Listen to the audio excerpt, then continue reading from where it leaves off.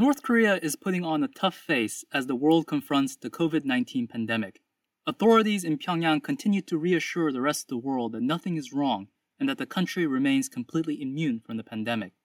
And yet, previous international crises, like the global rice panic of 2008, had an outsized impact on North Korea because the country stands so precariously on the edge of economic collapse. Similarly, the country's decision to close its borders to both goods and people in response to the pandemic is expected to have severe consequences on the livelihood of many people. Simultaneously, the country has also been maintaining diplomatic isolation, waving away overtures from South Korea and demolishing the Inter-Korean Liaison Office that had symbolized the great advances made since the summits between Moon Jae-in and Kim Jong-un in 2018. But now Pyongyang faces a tough decision. Will it maintain this isolation even as South Korean voters extend overwhelming support to its pro-engagement administration, and as the United States prepares for an election where Donald Trump, the U.S. president who has extended legitimacy to the North Korean leadership, faces a very tough competition? To discuss Pyongyang's strategic choices at this critical juncture, we have with us today Marcus Garlauskas, a former U.S. National Intelligence Officer for North Korea.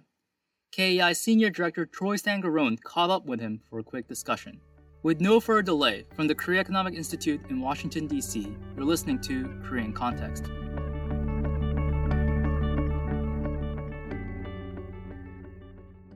COVID-19 has become sort of an unexpected variable in the United States' relationship with North Korea. It's clearly difficult to know what exactly is going on inside North Korea, but what dimensions or types of things should we be considering when we think about how the pandemic is actually affecting decision-making inside North Korea? So I think it's very true to call it an unexpected variable, quintessential black swan, unpredictable event with a major impact. And certainly it's not something that any of us would have had in mind last year when we were thinking about forecasting what North Korea's behavior in 2020 would look like. When I think about the effects, there's really three main dimensions that I would consider. The first and the foremost, I think, is that North Korea has to show strength domestically and internationally that COVID is not going to stop North Korea in its tracks. So you may recall back in January, North Korea was already taking countermeasures, and you had all this media buzz about how North Korea was going to be hit really hard by COVID and how bad it was going to be. But by March, you got North Korea doing these large-scale artillery drills, firing ballistic missiles, and you got KCNA showing pictures with Kim Jong-un observing live fires, but everybody around him is wearing a mask. So that's one variable. The second one is on the effects on trade and on the aid. To reduce the potential for exposure to COVID, early on, North Korea isolated itself, which led to a further drop in foreign currency income and trade on top of what it was already suffering from sanctions. And so on one hand, you can think of that being a constraint on North Korea's resources and its decision-making. However, that means North Korea is reliant on aid rather than trade, and really means that sanctions relief at the moment really doesn't do them all that much good. And particularly found it interesting that Radio Free Asia last month reported very quiet aid shipments coming from China to North Korea. And so there's signs that North Korea is actually recovering through sanctions evasion as well, and that they're having the ability now to restore the same level, for example, the coal smuggling they had before. So that's the second big effect. And then lastly is in a conduct of diplomacy. The practical effects of COVID make it difficult for diplomats to travel. And so there's a limit to how much North Korea is going to be able to put stock in some major diplomatic efforts as long as COVID is restricting that.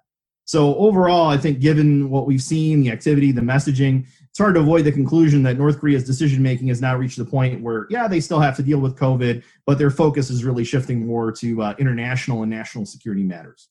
It's interesting that you raised the economic side of things, because I was looking actually at the Chinese trade data, and it's still about 70% less of what they imported last year from China, but there's been a significant increase in the last month or so from complete closure of the border to where, it was very minimal numbers, under $1 million, to now back up to, I think it was $54 million worth of imports last month. At least for a short period of time, it was a very big effect. But to sort of tie back into this whole issue of the decision-making process of COVID, you kind of talked about this early on, that we had these sort of concerns about North Korea early on in the year. North Korea had pledged to deploy a new strategic weapon, but weapon tests have actually slowed since the second half of last year. Kim Jong-un even sent Moon Jae-in a condolence letter over COVID-19 in March. But then we saw these escalating tensions. We had the destruction of the liaison office, for example. But then North Korea seemed to back down. Is North Korea just adapting rapidly to changing circumstances, such as South Korea's response to its own actions? Or are there other factors that we should be thinking about in this decision-making process? I think we've seen a lot of consistency in North Korea's overall strategy and behavior. Now, we do see those tactical adjustments that you're talking about. Evolution is changing circumstances as they see what's working and what isn't. But honestly, I'm very skeptical of analytic models that seek to explain North Korean behavior as really reactive rather than proactive. I'm also skeptical of the idea that when we see some time between Kim saying he's going to do something, giving a warning, and then he does it, that this necessarily means he's hesitating. So I thought this new strategic weapon reference, that's a good example to focus on. Just because it hasn't been revealed, I don't think we should be surprised. I think we have to consider there's a lot of factors, not just the decision at Kim's level, that it bear on the timeline for something like this. Remember back at the beginning of 2017, Kim said in his New Year's address that they would soon be testing an ICBM. But we didn't see the first launch until the 4th of July. And then it took until late November before they launched the Hwasong-15 and they declared success. So hold on to your hat. I think we'll still see that strategic weapon come out this year. North Korea has made it very clear that they do not want to give up their nuclear weapons for the foreseeable future, that they want to strengthen their capability to strike the United States, to strike in the region with nuclear weapons. And I think that's a fundamental part of their strategic calculus. And so even if they've repackaged it a little bit, since the Singapore summit, I think they're actually more returning to form in many ways. Very much, I think, a part of North Korea's basic strategy of relying first and foremost on strengthening the nuclear capability, nuclear deterrent as a bedrock for its security. One of the other things that's been sort of interesting about COVID-19, or at least this period, has been the effort to raise the profile of Kim Yo-jong, Kim Jong-un's sister. The belief is that the sinking of the Cheonan was attributed to Kim Jong-un to help begin the development of his leadership credentials. Kim Yo-jong has really sort of become the public face of the recent tensions with South Korea. She even spoke recently about this proposed potential summit. Are we seeing sort of a similar type of dynamic potentially taking place right here with Kim Yo-jong? Or are there other things that we should be considering in terms of why her profile has been rising recently? Overall, I think this is a really good, important question. And I think we do have to look closely at Kim Yo-jong and her status. But in general, I'm skeptical of domestic political explanations, like changes in position or who's in favor, who's out, as an actual driver of external behavior. And I know that good friends and smart people, we can disagree on that. But I think tracking the shifts in the regime leadership and how you see the state media portraying Kim Yo-jong, I think that's actually far more useful to show as a manifestation, as an indicator of the regime's intentions, rather than as a driver of the decision making. So there's a couple adages here. You've heard this one before, I'm sure, from the Reagan administration: personnel are policy, right? And I think that adage applies even more in Pyongyang, in an environment where the leaders got absolute power and the ability to move people around. I think it's really important to look at how these people are portrayed and how they move as an indicator of what the regime is trying to tell us and what they're preparing to do. And so I'm not the first one who made the observation, but I really think Kim Yo-jong out in front as the face of the escalation towards South Korea made it much easier to pivot away from that when the time was right than having Kim Jong-un as the face of it. And I think the focus on Kim Yo-jong has actually obscured another noteworthy phenomenon in leadership with Vice Chairman Kim Yong-chol and his return to prominence last month, given his involvement in the Cheonan sinking and other provocations. The regime leadership system is not set up to have a number two. The only person who ever really had that status and kept it for very long was Kim Jong-il himself, as he was preparing to assume the leadership. So I don't find myself agreeing with the Russian ambassador to North Korea very often, but as he pointed out the other day, it wouldn't really be wise to dare to be the number two in the North Korean system, and Kim Yo-jong doesn't look to be positioning for that. I want to take this conversation in a slightly different direction now, because we've talked about sort of the constraints and the leadership, but there's also a question in some ways about the opportunities for North Korea. We've seen China has been relatively more aggressive, at least in its stances. You've seen the decision to move forward with a new national security law in Hong Kong. Given the distraction in the United States still dealing with the outbreak of COVID-19, do you think North Korea might see an opportunity to perhaps take some steps they might not under normal circumstances? It's possible. And personally, I think they'd be badly miscalculating if they think that being more assertive while the United States is dealing with COVID is going to be advantageous for them. I think when it comes to North Korea, what I've seen lately is the U.S. is actually more sensitive, as we saw in the tremendous amount of attention that Kim's 3-week absence got. North Koreans do look to take advantage of periods where they think the U.S. is distracted. There's this recurring theme in their propaganda, and sometimes they believe their own propaganda, that the U.S. is this overextended imperial power, that it's got these endless global wars and these deep domestic class and racial divisions that are going to bring it down. And so they actually have this as part of their strategic thinking, I think, to see opportunities to look at the U.S. as distracted imperial power. So you see the United States tied down in the Vietnam War in late 68 and 69, and that's when North Korea really ramps up the provocations, and so they're able to kill U.S. service members. And the question is, would we have taken the chance to escalate in response if we hadn't been tied down in Vietnam? Maybe. Because of sanctions and COVID-19, we would have expected there to be a severe economic hardship in North Korea this year. But life seems to be somewhat normal. How do we explain this type of resilience? I think North Korea has got a long history of being resilient. And when you look at the arduous March period in the late 1990s, how much North Korea changed as a result of that period. North Korea went from a society where the people were used to relying on getting what they needed from the state to getting to defending for themselves. And so I think that's a fundamental change. That means that North Korea, at the very low level of society, is much more resilient in the face of these sorts of challenges, much less reliant on sorts of resources and the sorts of trade that's going to show up at the national level. They're basically relying on local small-scale transactions to get what they need. So I think that's one element. And I think the other element, too, is recognizing that even though North Korea relies a great deal on trade with the outside world to get some of the things that it wants, that overall North Korean society, the North Korean system is designed and has been designed to rely a lot less on trade than your typical modern society. And so I think you combine those two elements, and that tells an important story. The other thing to keep in mind is there's still a lot of smuggling going on, right? And just because these transactions don't show up in the trade statistics, you've got a society that's been very good at getting around restrictions. That can, of course, backfire on them because they can get around their own restrictions sometimes. And so when Kim Jong-un closes down the border, that doesn't necessarily mean the border's closed. But certainly, I think you take those in combination. And then, of course, the aid from China, purchase of grain from Russia, these sorts of things. I mean, I'm personally not surprised that they've been this resilient, but they got to this point basically through a generation's worth of adaptation. One of the things that I think as we look forward to how relations between the United States and North Korea might develop is that there's essentially three periods. There's the pre-election period before the presidential election in the United States. There's this COVID-19 period, which clearly there's some overlap with the election period, but also we don't quite know how long it'll be till COVID-19 is no longer really a major issue. And then there's a post-COVID period. So I'd like to sort of start with the election period. Recent polling has indicated that President Trump is significantly trailing Biden. That obviously could change. President Trump was trailing Secretary Hillary Clinton in 2016 and was able to win. But from the North Korean perspective, we've seen this discussion of a potential summit.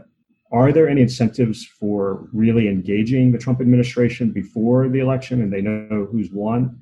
Or does the COVID-19 situation maybe change that calculation for them? I know that there's a lot of talk about the potential for an October surprise or for a summit, and I'm skeptical of that possibility. Right now, both North Korea and the United States, they have a desire to have the other partner make a significant change before they would be willing to re-engage in the summit. That's been the message basically both capitals have been putting out. In particular, I think Kim wants to re-engage, but only on his terms. When you look at what happened at the Hanoi summit, that was not good for Kim, right? He goes home, he's upset. He purges people in the leadership. He fires other people, including Kim Yong-chol, who I mentioned earlier, removes them from the positions in negotiations. And so he's not eager to rush into another situation like that. And so Kim's got this pattern of trying to re-engage only after establishing or at least portraying a position of strength, right? So when you look at 2017, that was a really big year for North Korea's weapons programs, sixth and largest ever underground nuclear test, conducts its first ICBM test, and tests an even bigger ICBM that can hit all the U.S. in their claim. And all after this, it's only then in his New Year's address where Kim declares the success of the testing,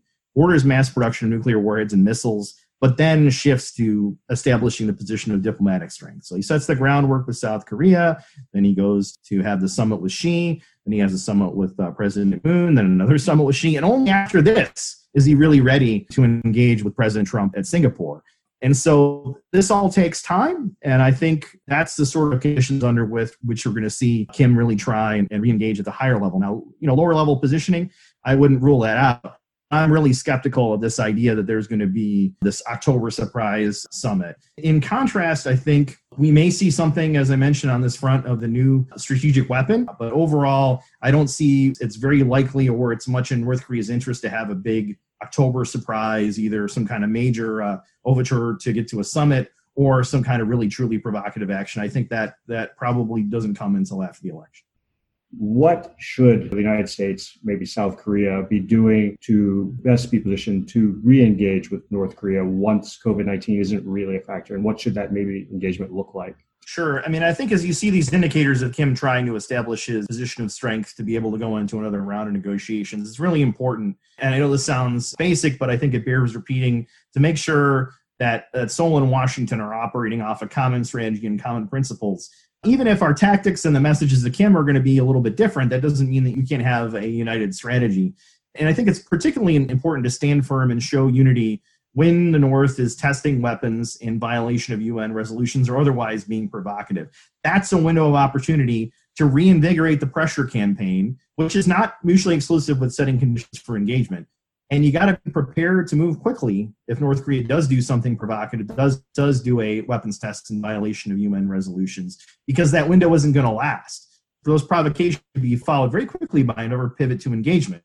And it's proven hard to keep the pressure on or to up the pressure when he is willing to engage when we stop testing. So we need to be ready for both of those, for the provocation and then that potential re-engagement after, and to really look at it for what it is as a manipulative strategy with very clear eyes. And I think this applies whenever you're engaging with North Korea, whether it's post-COVID, pre-COVID, pre-election, post-election.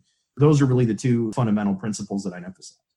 What is your view on the WHO's recent report that there are no COVID cases in North Korea? I didn't read the report word for word, but it was my interpretation that they had no positive COVID tests was what the WHO was reporting, and that's not the same thing.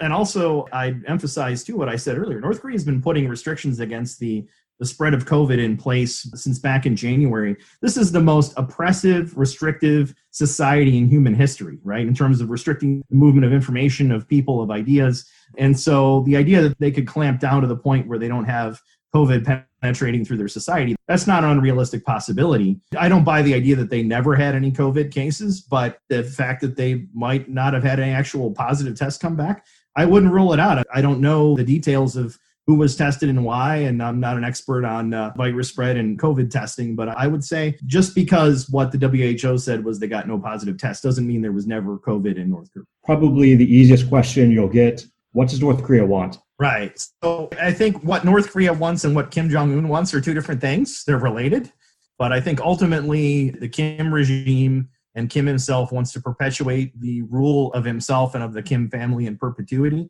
And to achieve that, they have to maintain control inside the country, and they have to establish as much dominance as possible over South Korea. And they have to break the ROK-US alliance and get US forces off the peninsula. And they have to establish a truly credible nuclear deterrent against the United States, so they have a free hand to do what they need to do in their minds for the regime to survive. So it's a very tall order, but it all comes down to, and I know it sounds trite, it comes down to regime survival. I mean, they see themselves as a zero-sum war for survival, and I think that's going to be first and foremost in the Kim regime's mind. I think the average North Korean just wants to live, wants to have their next meal, to take care of their children, and to live their life. But I don't think that's first and foremost in Kim Jong-un's mind.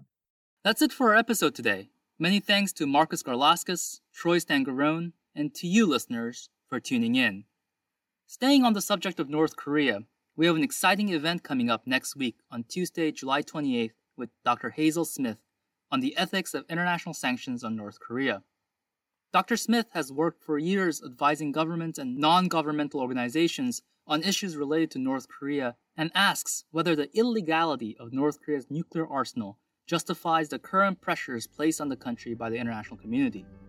You can find the link to the RSVP in the description of this episode. Hope to see you there.